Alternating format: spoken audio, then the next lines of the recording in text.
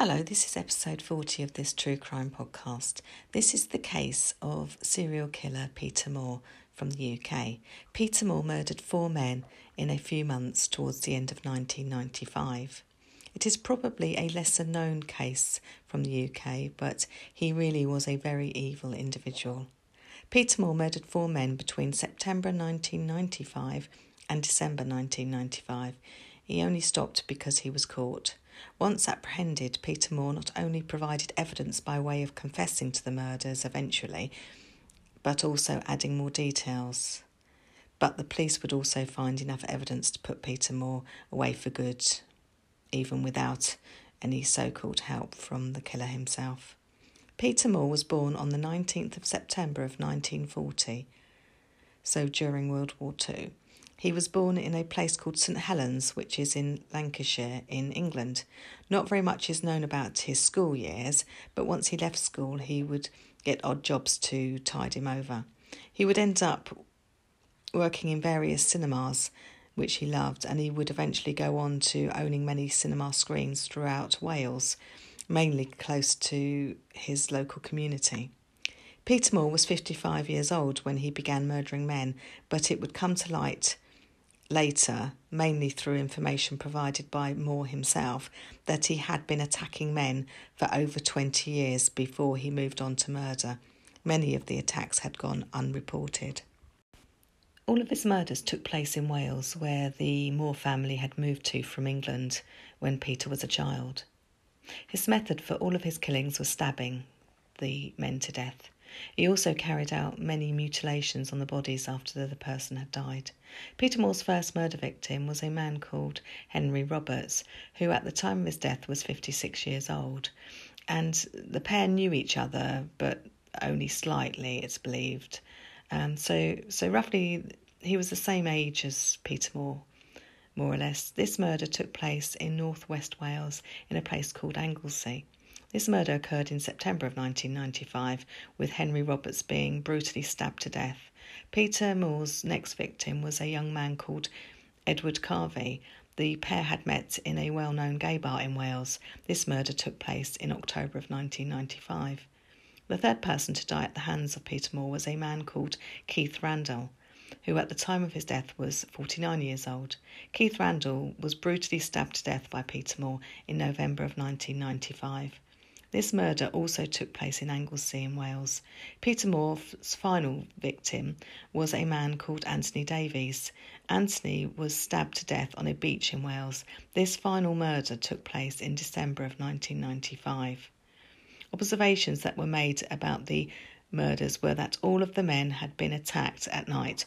All of the bodies had been left in fairly isolated places. It was also noted that all of the victims were either undressed or at least partially undressed, which also helped to establish a sexually motivated reason for the murders. Peter Moore became a suspect in the 4 murders due to DNA evidence left at his final victim's murder scene. His blood had been discovered at the scene of Anthony Davies' murder. Once the police arrested Peter Moore, they knew that they had the right man, and more evidence came to light once they began a search of his home. Peter Moore would eventually go on to make a full confession to his solicitor as well as the police, although he did actually claim initially that a man called Jason carried out the murders and not him.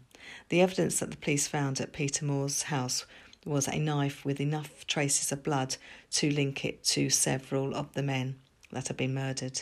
The knife had been found in a bag that Peter Moore regularly used. Inside a cupboard they found a truncheon as well as a police uniform. He was duly charged with 4 counts of murder. He remained on remand in prison until his trial. Peter Moore stood trial for the murders of Henry Roberts, Edward Carvey, Keith Randalls and Anthony Davies. The trial was held at Mould Crown Court in November of 1996. He was represented by Dylan Rees-Jones, a local solicitor. Dylan Rees-Jones had actually had dealings with the family before in dealing with wills and things like that, but now he'd actually been appointed to represent his client in a murder trial. That's a huge step up. Lots of evidence was presented to the jury, and unsurprisingly, Peter Moore was found guilty on all 4 counts of murder. The judge sentenced him to life without the possibility of being released. Peter Moore is currently serving his sentence at Wakefield Prison in England. He has been there for many years. Peter Moore is considered by many to be Wales's worst serial killer. At his trial, he had tried to make out that the murders were carried out by someone called Jason, but the jury found him guilty on all counts anyway. He went on to appeal his sentence and took it to the High Court. The High Court ruled that he would indeed spend the rest of his life in prison. He challenged the ruling and went to the European Court of Appeal in March 2011. He asked for not only his whole life tariff to be quashed, but also that his sentence should be quashed entirely. He lost his appeal, and in January 2012 he found out that he would not be able to appeal again and that he would die in prison for his crimes. He could have lived a relatively comfortable life due to owning the family home after both of his parents had died and the cinemas that he had purchased, but he clearly wanted more out of his life. He also kept his dark thoughts to himself, which is not surprising. It was discovered after his trial that he had assaulted many men over many years and that he had never been apprehended for any of those attacks. He had chosen men who had usually been drunk or on drugs, and often they had been walking at night alone down country lanes or isolated roads. Peter Moore knew how to find his victims, it would seem, and he often went prepared to attack someone. Sometimes he would dress up in either a police officer's uniform or a Nazi uniform. He certainly had a very sadistic streak even before the murders. It would seem that these early attacks were the build-up to the later murders. A lot of these attacks would go unreported, and it was largely only due to Peter Moore's later confessions that the police really knew just how many men had been attacked prior to the murders. Fortunately, Peter Moore will end his days in prison. He has got a whole life tariff. Peter Moore detailed a lot of his crimes to his former solicitor, who then wrote a book about the serial killer. I have not read the book. I will give out information on the book at the end of this episode, just in case anyone is interested. He spoke about reading the newspaper reports on the assaults that he carried out, and he said that he would become quite excited by all of the attention.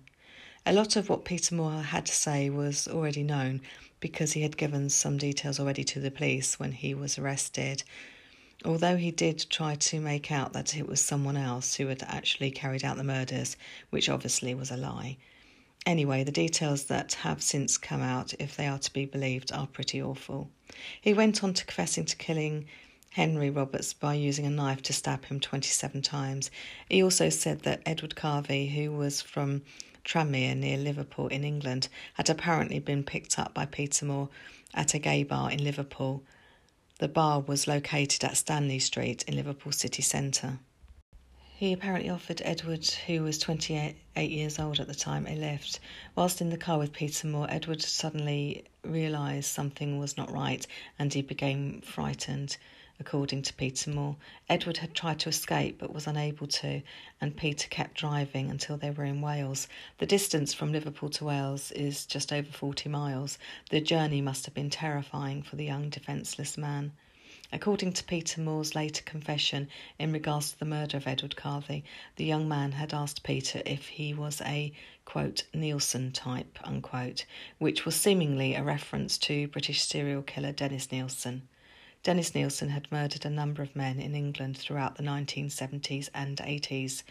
Peter Moore said that he simply responded to Edward by saying, quote, yes, unquote, just before he stabbed the young man to death. Peter Moore then buried Edward in some woods close by. His next victim was 49-year-old Keith Randalls. He worked as a traffic manager in Chester in England. Peter Moore admitted to stabbing Keith Randalls to death in November of 1995 on the A5 road in Anglesey in Wales. The last victim to have the misfortune to come into contact with Peter Moore was 49-year-old Anthony Davies. Anthony was married and also had 2 children. He lived in Wales. He was stabbed to death by Peter Moore and left to die on a beach in Wales in December of 1995. The serial killer clearly had no regard at all for anyone other than himself, and the murders that he carried out were all extremely brutal. According to Peter Moore's later confessions, Keith Randalls had asked him why he was stabbing him, and he allegedly replied, quote, "It was fun," unquote. He was later asked by professionals treating him how he had felt after he had killed his victims, and he said that he felt it was a job well done, apparently. So what is known about Peter Moore apart from his murders and sexual assaults that he committed? It is said that although he was extremely close to his mother, he was not close to his father in the same way. His father was known to be a heavy drinker, and he was said to have been scared of him when he was a child. Peter Moore was an only child, born in England, but spent most of his life in Wales. He lived at Darlington House in Kilmer Bay in Wales, in a house that was extended over the years. It was considered a grand property at the time, although it has been left to sort of go into rack and ruin, it would seem. Peter was said to have enjoyed working at the local seaside for fair during his summer holidays as a boy. Peter Moore would later confide in prison to a professional who was treating him that he had been sexually assaulted himself when he was only 11 years old by a fellow fairground worker. It does not seem to have been reported, and no record of whether he had even spoken out to anyone about this allegation before or not.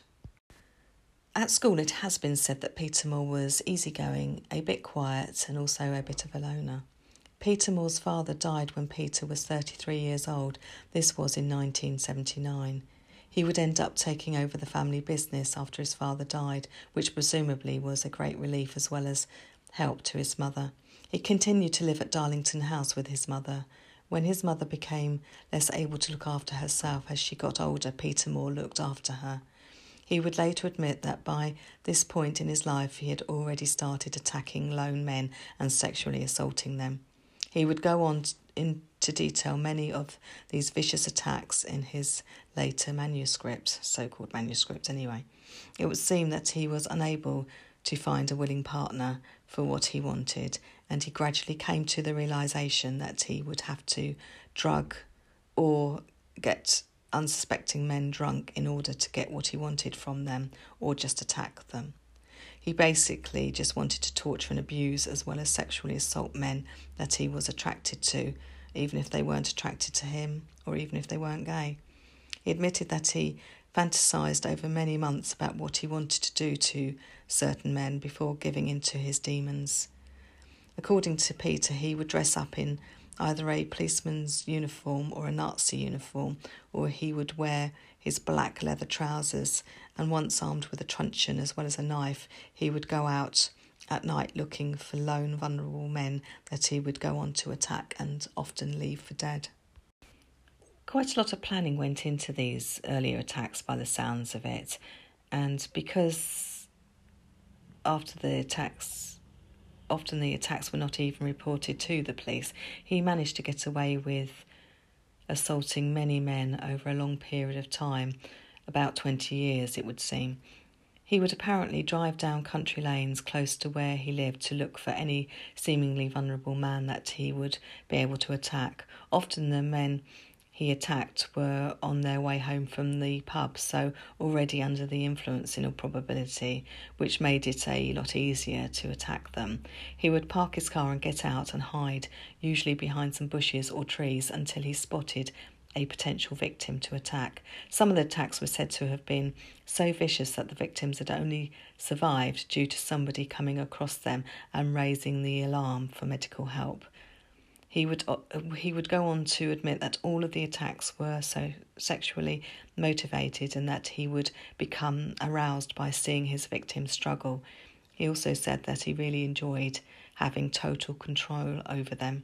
Unfortunately, many of the men did not come forward, maybe because they were not openly gay or that they did not want to go to court, and maybe they just wanted to forget about what had happened to them.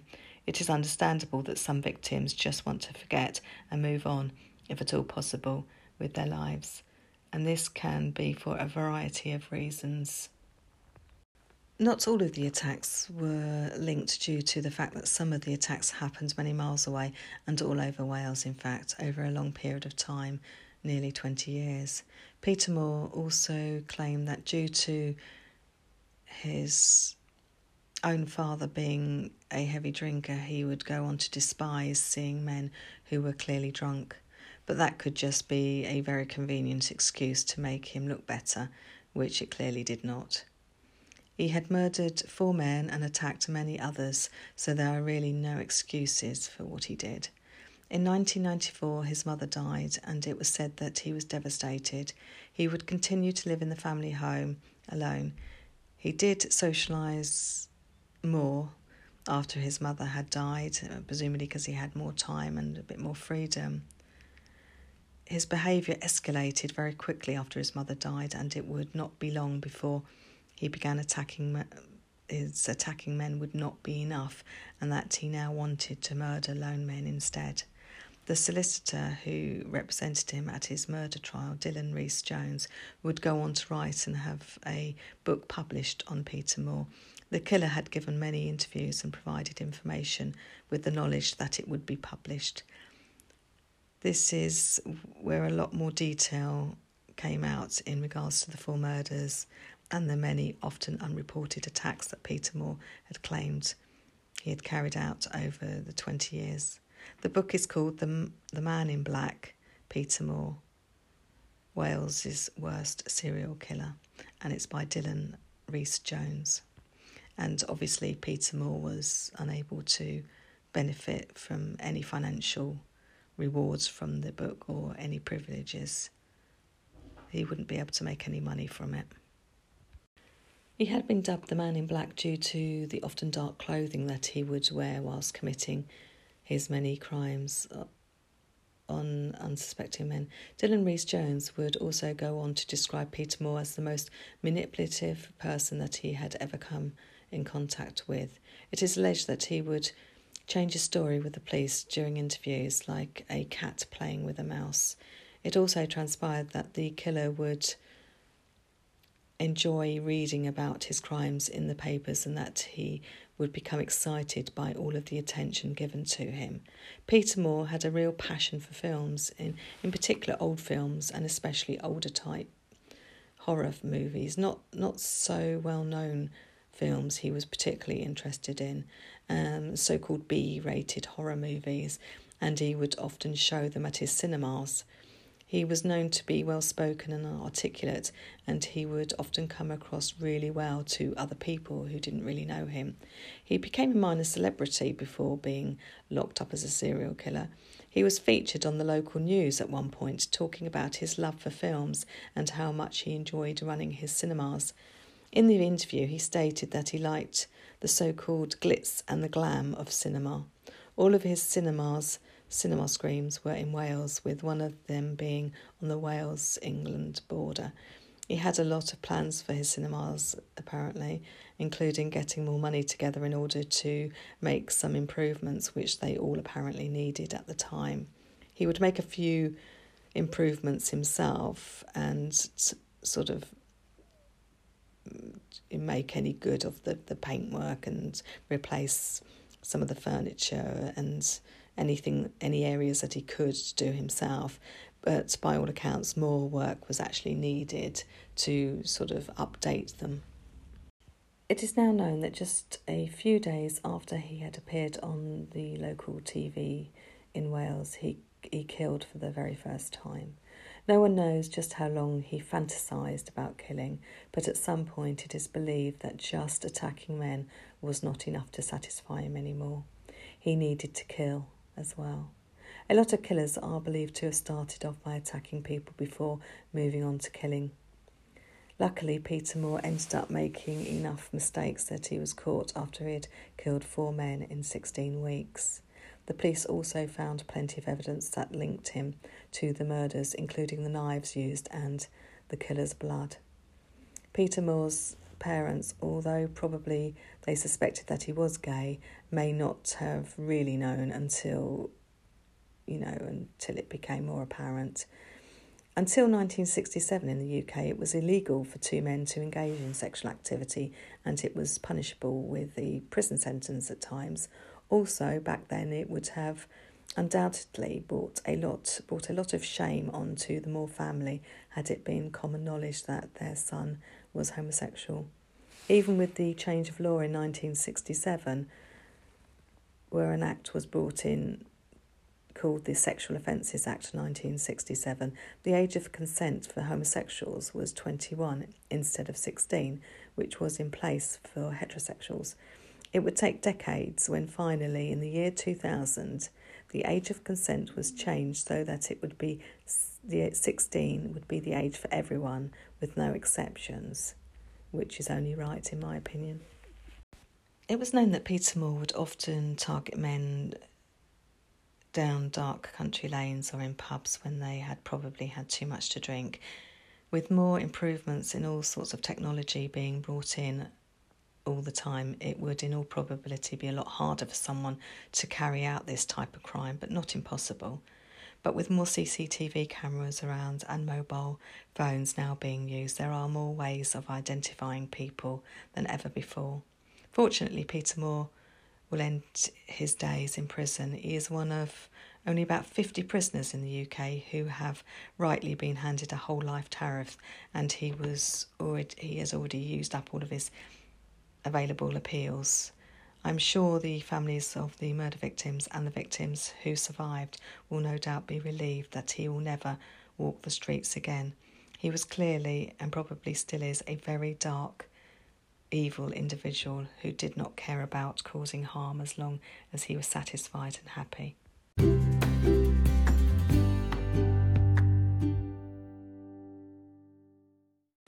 Thank you very much for listening, and credits for this episode go to a documentary on Crime and Investigation channel, which I actually found on YouTube, and it is called Evil Up Close and Peter Moore.